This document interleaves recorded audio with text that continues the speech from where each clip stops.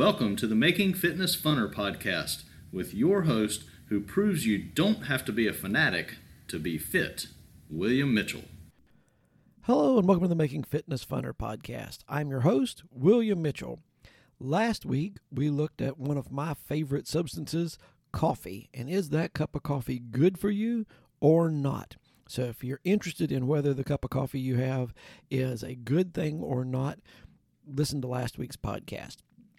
This week, as I sit here in my office, I can see out the window and there's a field outside the window and it is full of beautiful fall flowers. However, almost all of them are weeds. You've got ragweed, there's goldenrod, there's some little white thing that's blooming, and all of them are producing ridiculous amounts of pollen. And that pollen is contributing to our fall seasonal allergies.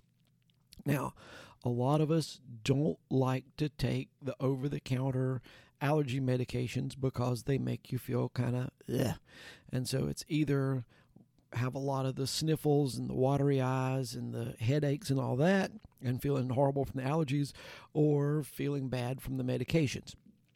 So my thought was there's got to be some good alternatives to the allergy medication. And I will say, if you hear me sniffle during this, that is not an effect.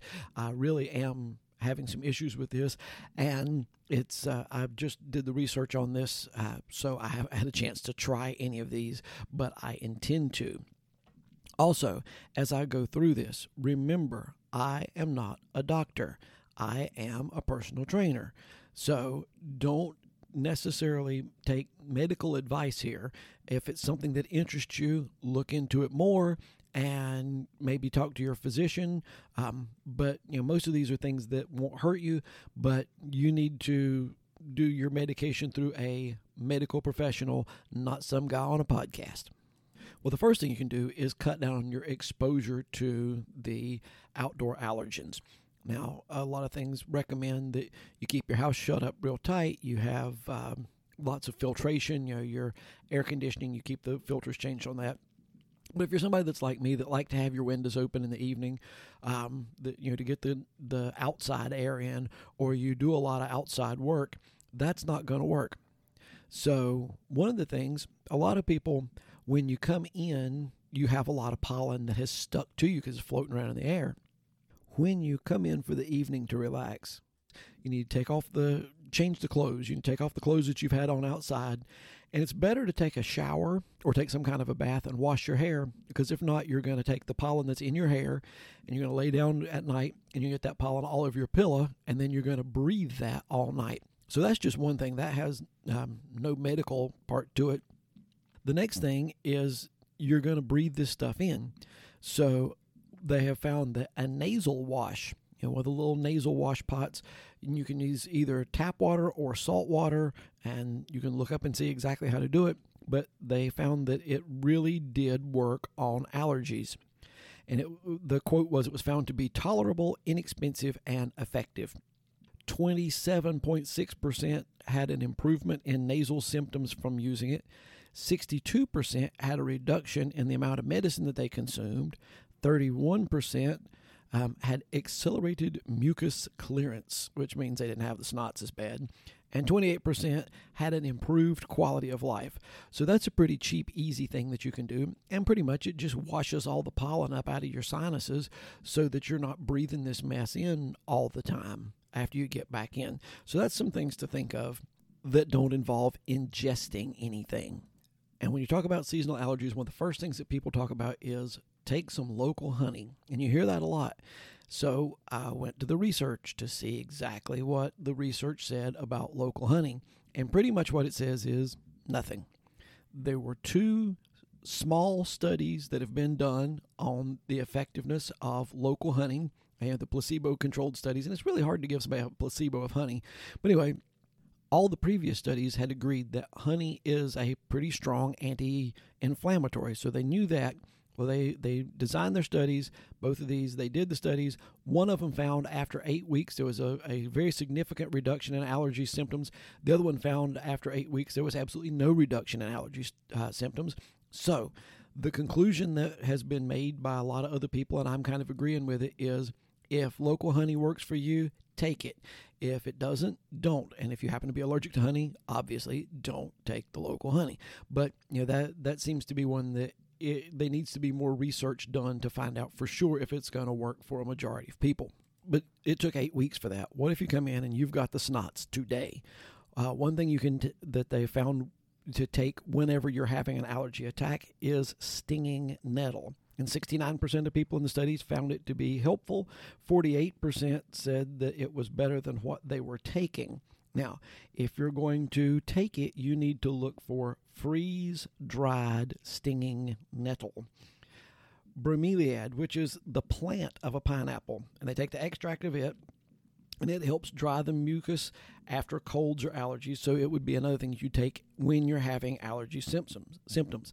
Now, also, if you happen to be allergic to pineapple, should be obvious, but if you're allergic to pineapple, don't take it.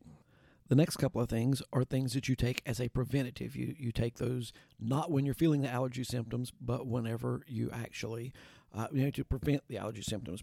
Quercetin, you take it daily as a preventative, and it stops the mast cells, which are what cause the inflammation, which cause your body to think that you've had something traumatic happen to you. So they will help cut down on that. They found that it works better if you take it with the bromelain that I talked about earlier.